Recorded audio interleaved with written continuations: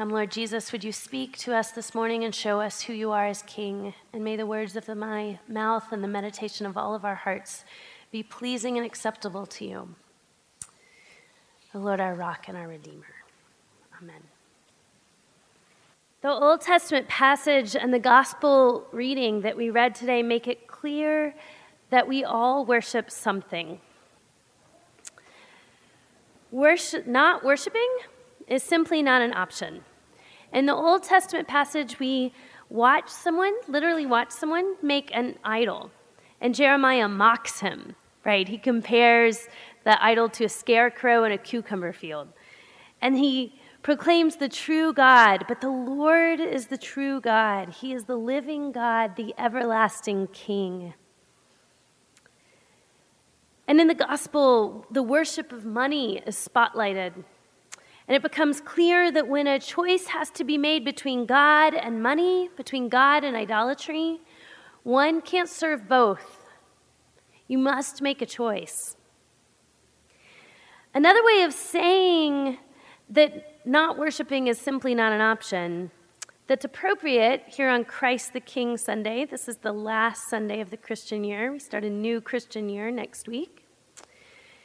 So on Christ the King Sunday, another way of saying this is that we will always have a king. Americans tend to be kind of unfamiliar and kind of weird about talking about kings. Our whole country was kind of predicated on we don't really like them. But kings of old, the idea of a king is very different than our presidents or the way we think about presidents. Our presidents now can get in Twitter wars with media personalities, but the king demanded complete loyalty. Often kings would claim even divine lineage, that they were from God. This morning, I'm proposing that everyone on earth is a worshiper of something, that everyone on earth has a king. David Foster Wallace, the great writer of this last generation, who would not have identified as a Christian, but nevertheless, he said, in the day-to-day trenches of adult life, there is actually no atheism. There's no such thing as not worshiping. Everybody worships. The only choice we get is what we worship. And the compelling reason for maybe choosing some sort of God or spiritual type thing to worship is that pretty much anything else you worship will eat you alive. If you worship money and things, if they are where you tap real meaning in life, then you will never have enough. Worship your body and beauty and sexual allure, and you will always feel ugly. And when time and age start showing, you will die a million deaths before they finally grieve you. Worship power. You will end up feeling weak and afraid, and you will need ever more power over others to numb you to your own fear. Worship your intellect, being seen as smart. You will end up feeling stupid, a fraud, always on the verge of being found out. And he says what's really insidious about these other forms of worship is not that they're evil so much as that they're unconscious, they're default settings. He says they're the kind of worship you just gradually slip into day after day, getting more and more selective about what you see and how you measure value without ever being fully aware that that's what you're doing. And the so-called real world will not discourage you from operating on your default settings, because the so-called real world of men and money and power hums merrily along in a pool of fear and anger and frustration and craving and worship of self. We all worship something, but the scriptures tell us that we cannot worship the true God and anything else. He is a God that fills our hearts and forces everything else off the throne. But I want to say that us in the church have default settings too. We slip into worshiping other things. I'm a priest. I'm standing before you in a robe, but that doesn't tell you who I worship. Look at how I spend my time. Look at how I spend my money. Look at what I desire and what I fear, what keeps me up at night. Look at how I respond when people criticize me or interrupt me. Look at what I want for my children. Look at my life and marriage behind closed doors, and you will see what I actually worship. And look at that in your own life. This should scare us a little bit. It should make us a little uncomfortable. I hope we're saying something like, wow, I may not really love who and what I say I love. That's the case for me, anyway. Part of why we gather here together each week is that we are intentionally reminding ourselves who is the true king. We are intentionally calling each other out of our default settings of worshiping money or autonomy or our own way or comfort. We are calling each other together to worship the true king. So who do we worship as Christians? Who do we call the true king? So now let's look together at what this true king is like. Our passage today is from the book of Revelation that I'm going to look at, and it's a peek into the throne room of the true king. So a few quick caveats to note about the book of Revelation. This book freaks some of us out, and in certain wings of evangelicalism, it's become a bit of an obsession with a focus on the so-called rapture and predicting the future. And maybe you grew up hearing that the locusts in the book of Revelation are really referring to Russian helicopters, or that some politician you don't like is the Antichrist because of the number of letters in his name or something. Or maybe you're familiar with the Left Behind series, which swept the nation. But if it's possible, I'd like you to set all that aside for now as we look at the book of Revelation. First off, most of what you might have heard about Revelation is completely made up and wrong. But also, and more importantly, it will take our eyes off of what this passage is actually about, what's actually happening in Revelation and in the passage we read this morning. Revelation takes us into true reality. That's how to think about this book. To show us what is happening now, not just in the future, and how it has implications for our life now and in the future. A lot of the symbols and numbers in the book are stock images in apocalyptic literature. They are intended not to be decoded for what they refer to in our news today, but for what the author, in this case John, was saying to his readers who he wrote to at the time. Luke Timothy Johnson says the whole message of Revelation is that the writer is speaking to Christians who are suffering. This is a time when evil appears to be triumphant. And he is saying to them, all appearances to the contrary, God is in charge of the world. This is true reality. So in this particular passage, we see Jesus. And let's look at what this true king is like.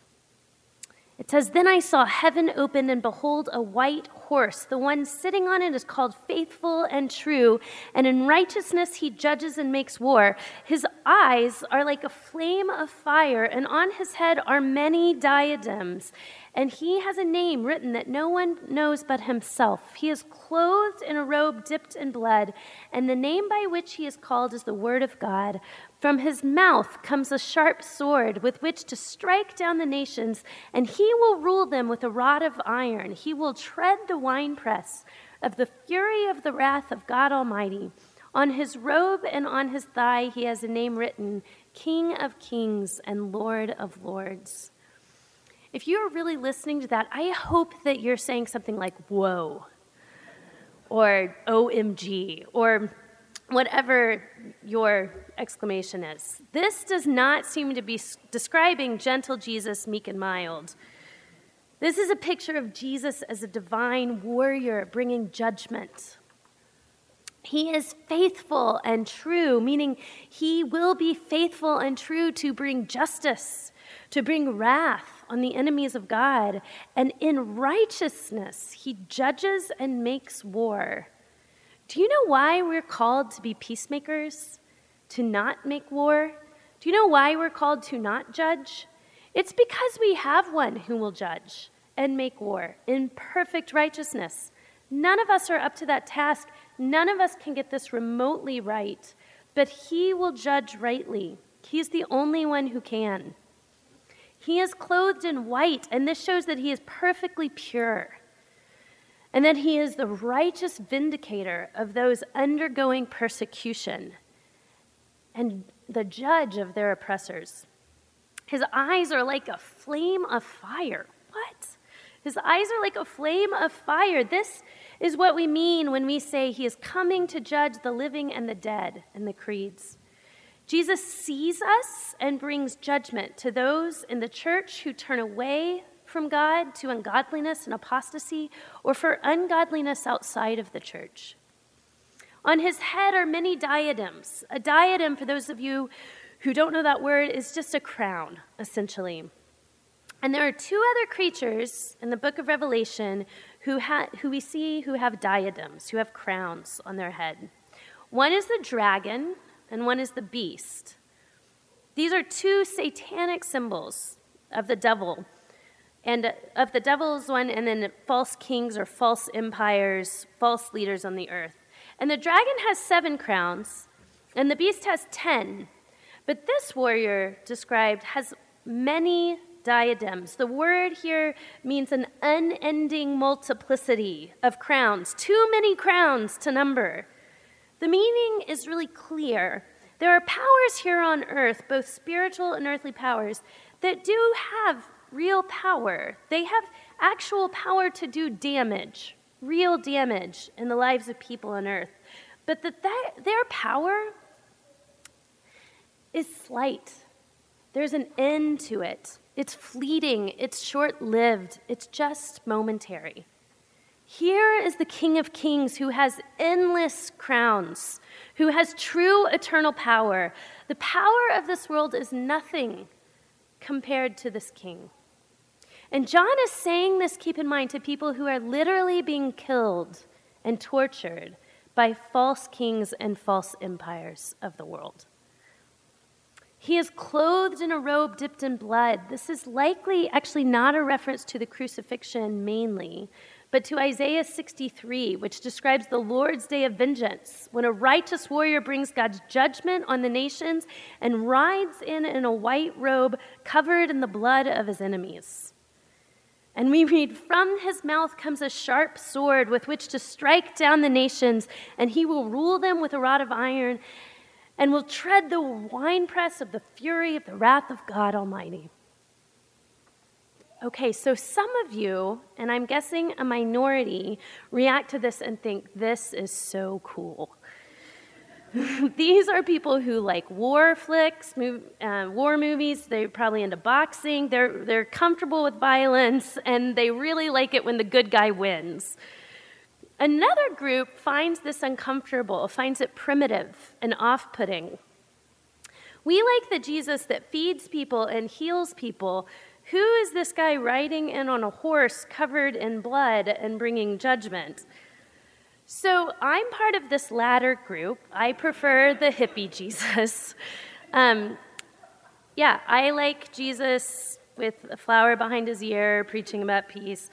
But part of the reason why is because I live pretty insulated from real injustice. A few years ago, I had a friend, some of our best friends were adopting a little girl from Ethiopia. We had prayed for her as a community for years. Finally, they got a picture in the mail of this beautiful baby waiting for adoption. And soon, months went by and kept going, and nothing was happening, and nothing was happening, and it became clear that something was wrong. Something was going wrong with the process. And what became clear is that eventually, after a lot of investigation, there was a private investigator involved, is that the director of the orphanage overseas in Ethiopia was taking legal fees, taking adoption fees, and pocketing them, and never doing anything to try to find the right papers, to process the adoption, to move the adoption forward. He was keeping these kids more or less captive from families that were desperately waiting for them all over the world to gain money, to gain wealth. The authorities were being bribed, so they were doing nothing about it. And eventually, the adoption agency had to cut ties because of the corruption and found a different agency.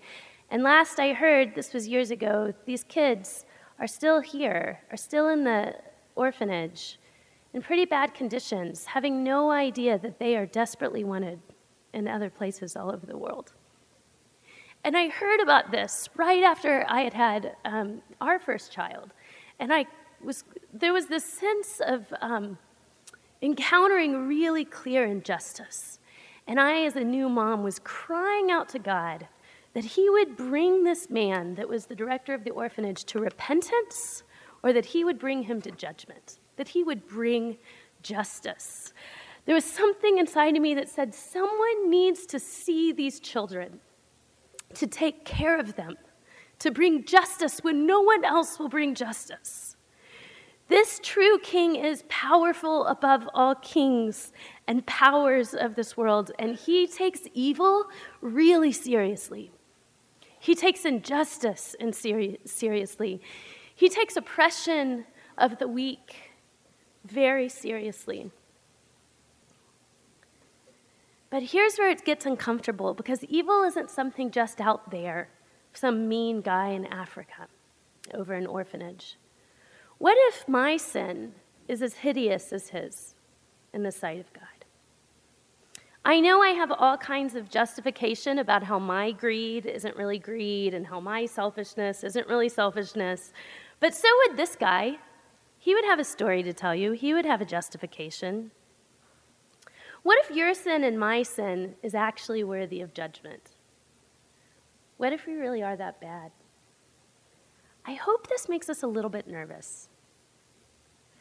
I read recently the memoir Lit, which tells the story of a poet and memoirist, Mary Karr, and it's about her slow conversion to Catholicism from more or less agnosticism. And at one point in the book, she's kind of experimenting with spiritual ideas and awakening to a spiritual presence in her life. And so she decides to go to a liberal mainline church because she figures, she says, that with her sexually permissive self and with her progressive politics, this church would best fit her at the time. And so she goes and she's talking to the pastor afterwards, and she says, "What do you do with the problem of evil? How do you understand the problem of evil?" And the pastor replied, "Oh, we don't believe in it."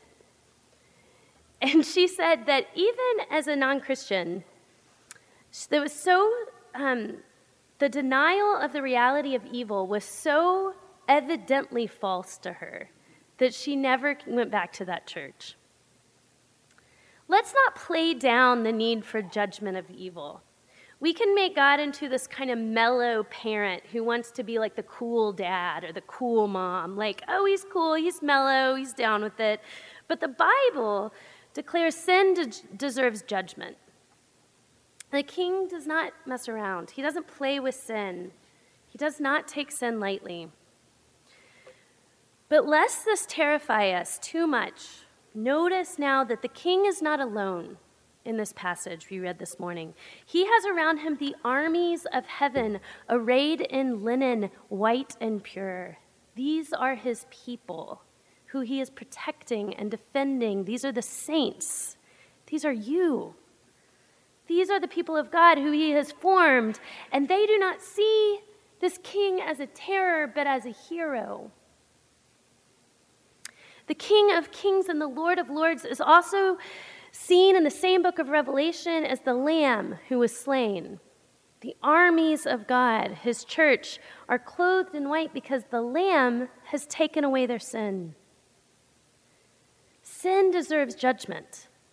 You will take that judgment on yourself, or Jesus will take it for you. If there is a place today where you see that Jesus is not on the throne, repent. You can repent. This king is open for you to be part of the armies of God clothed in linen, white and pure. And this Lamb, who is the hero and rescuer of the saints, who took our judgment, who loves us, is who we as Christians proclaim as the true king, not money or power or politics or America. This true king exposes the false claims of all other kings and all other empires. So we have a question that faces us this morning. Do we really worship this true king? The world does not know that Jesus is the true king, and we want to tell them, we want to proclaim. But what concerns me this morning together here isn't what those out there think about Jesus and the true king. It's what we here in the church think and who we are. Do we live like this is the true king? How would our lives be different in Ascension? How would my life be different if we believed that this warrior is the true king? So really quickly, I want to run through 3 aspects of the reality of Christ the King. Number 1, this king demands total loyalty, as we said. Our gospel passage makes it clear that we cannot have multiple kings. We cannot worship multiple things. We cannot love God in money or God in sex or God in comfort or God in political power or whatever it is for you. The second thing is the king is the true king regardless of how we feel about it. I'm working right now on a magazine piece with an editor, and it's a different kind of thing than what I normally write because the magazine is a literary magazine they told me to assume that no one who is reading it has ever been to church or knows anything about the church, and to try to explain to them what the church is. So the editor I'm working with is not a Christian, and we were talking about how the church is shaped around the story of the life, death, and resurrection of Jesus. And he responded, what is really unique about the church is that you're claiming that this story, your story, is true, that it's actually true. I have a friend who a few years ago, an unbeliever friend, said, I'm so glad that Christianity works for you. And I just started laughing, and I was like, it does not work for me. This is not working for me. And I said, sometimes I think I work for it, which I was kidding, kind of. But what I meant, this was before I was a priest, so now I actually literally am employed by it. What I meant is that in ways, in really substantial ways, in the short term, having Jesus as king will make our life harder. It will mean ethical decisions that hurt sometimes. It will cost us some likability. It will make our life much more complex in ways. But the thing is, I told him I really believe it. I believe that Jesus rose from the dead, that he's the true king, and so that belief begins to call the shots. We are not proclaiming that having this king works for us. In many ways, seeking to live according to the reality of Jesus' kingship will make your life harder. John is writing to a people who were literally dying for their faith in Jesus. We as Americans, I've come to believe, are all, there's some part of us, all of us, that kind of believes the prosperity gospel.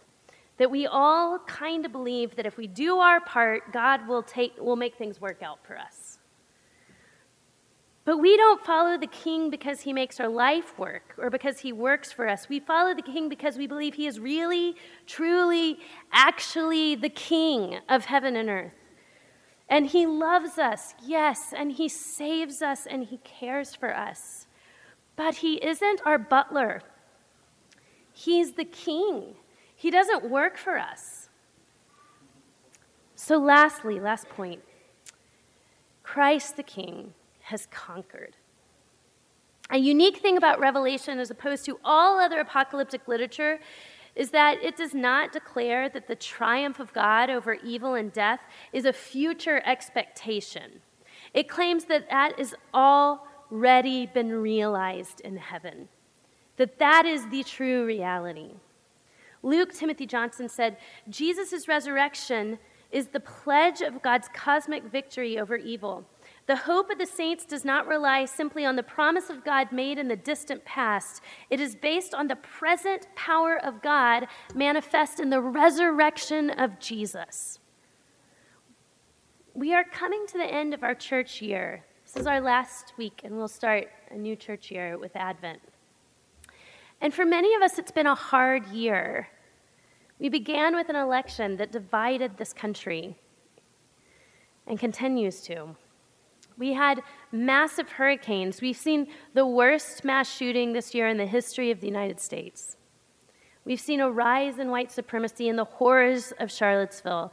The last few months have found the president tweeting about nuclear war with North Korea. And more and more and more every week, sexual abuse accusations come out against leaders in every field.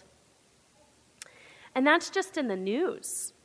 Our congregation has seen the deaths of people we love. We've seen suffering. We've seen financial struggles. I personally, this year, have seen the death of my father and have lost 2 unborn children. This year holds so much grief that we're ending. And we're meeting together and we're proclaiming, like Revelation, that whatever evidence to the contrary, Jesus is the true and sovereign and risen and good King. And as we go forward into the next church year, how can we live in security of knowing that Jesus is the true King? How can we live in that? How can we live knowing that he is faithful and true? One scholar says that peering into this throne room of Jesus exposes our divided loyalties. Could we let this King show us what we falsely worship?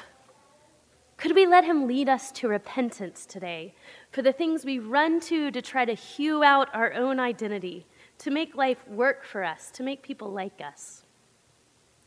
What would it mean to walk into the political arena in our country, not as people freaking out or anxious or afraid or trying to shore up our own power, but believing that right now, Jesus is King? This year, what would it mean for us to steward our money as if Jesus is the true and real King? These pledge cards that we're going to hand in about our giving, they aren't because Jesus needs your money. Did you hear this description of the guy in Revelation covered in the blood of his enemies with infinite numbers of crowns? He doesn't need you. He is not short on cash. We are invited into this. He demands and he deserves everything. Some folks say, I don't want to go to church because they just ask you for your money. Well, I'm here to tell you, look, that's the least of it. That's the least of what we ask you for. Jesus asked for everything. He deserves everything. He asked us for our time. Could we steward our time as if Jesus is the true and real King? Could we steward our politics and our love for our neighbor and our words as if Jesus is the true King? Could we steward our suffering as if Jesus is the true King? Could we steward our joys and our strength as if Jesus is the true and real King? What would that look like? Let's pray together. Lord, would you show us as a church, as a community, how to live by the reality that you are the true King? Would you expose our false loyalties and bring us to repentance and freedom? Would you show us your goodness and your love for us? And would you show us your kingship and power and sovereignty, that you demand and deserve everything? Would you teach us to worship you and to love you? We thank you that you are on the throne. We pray that we would live according to that. In your name.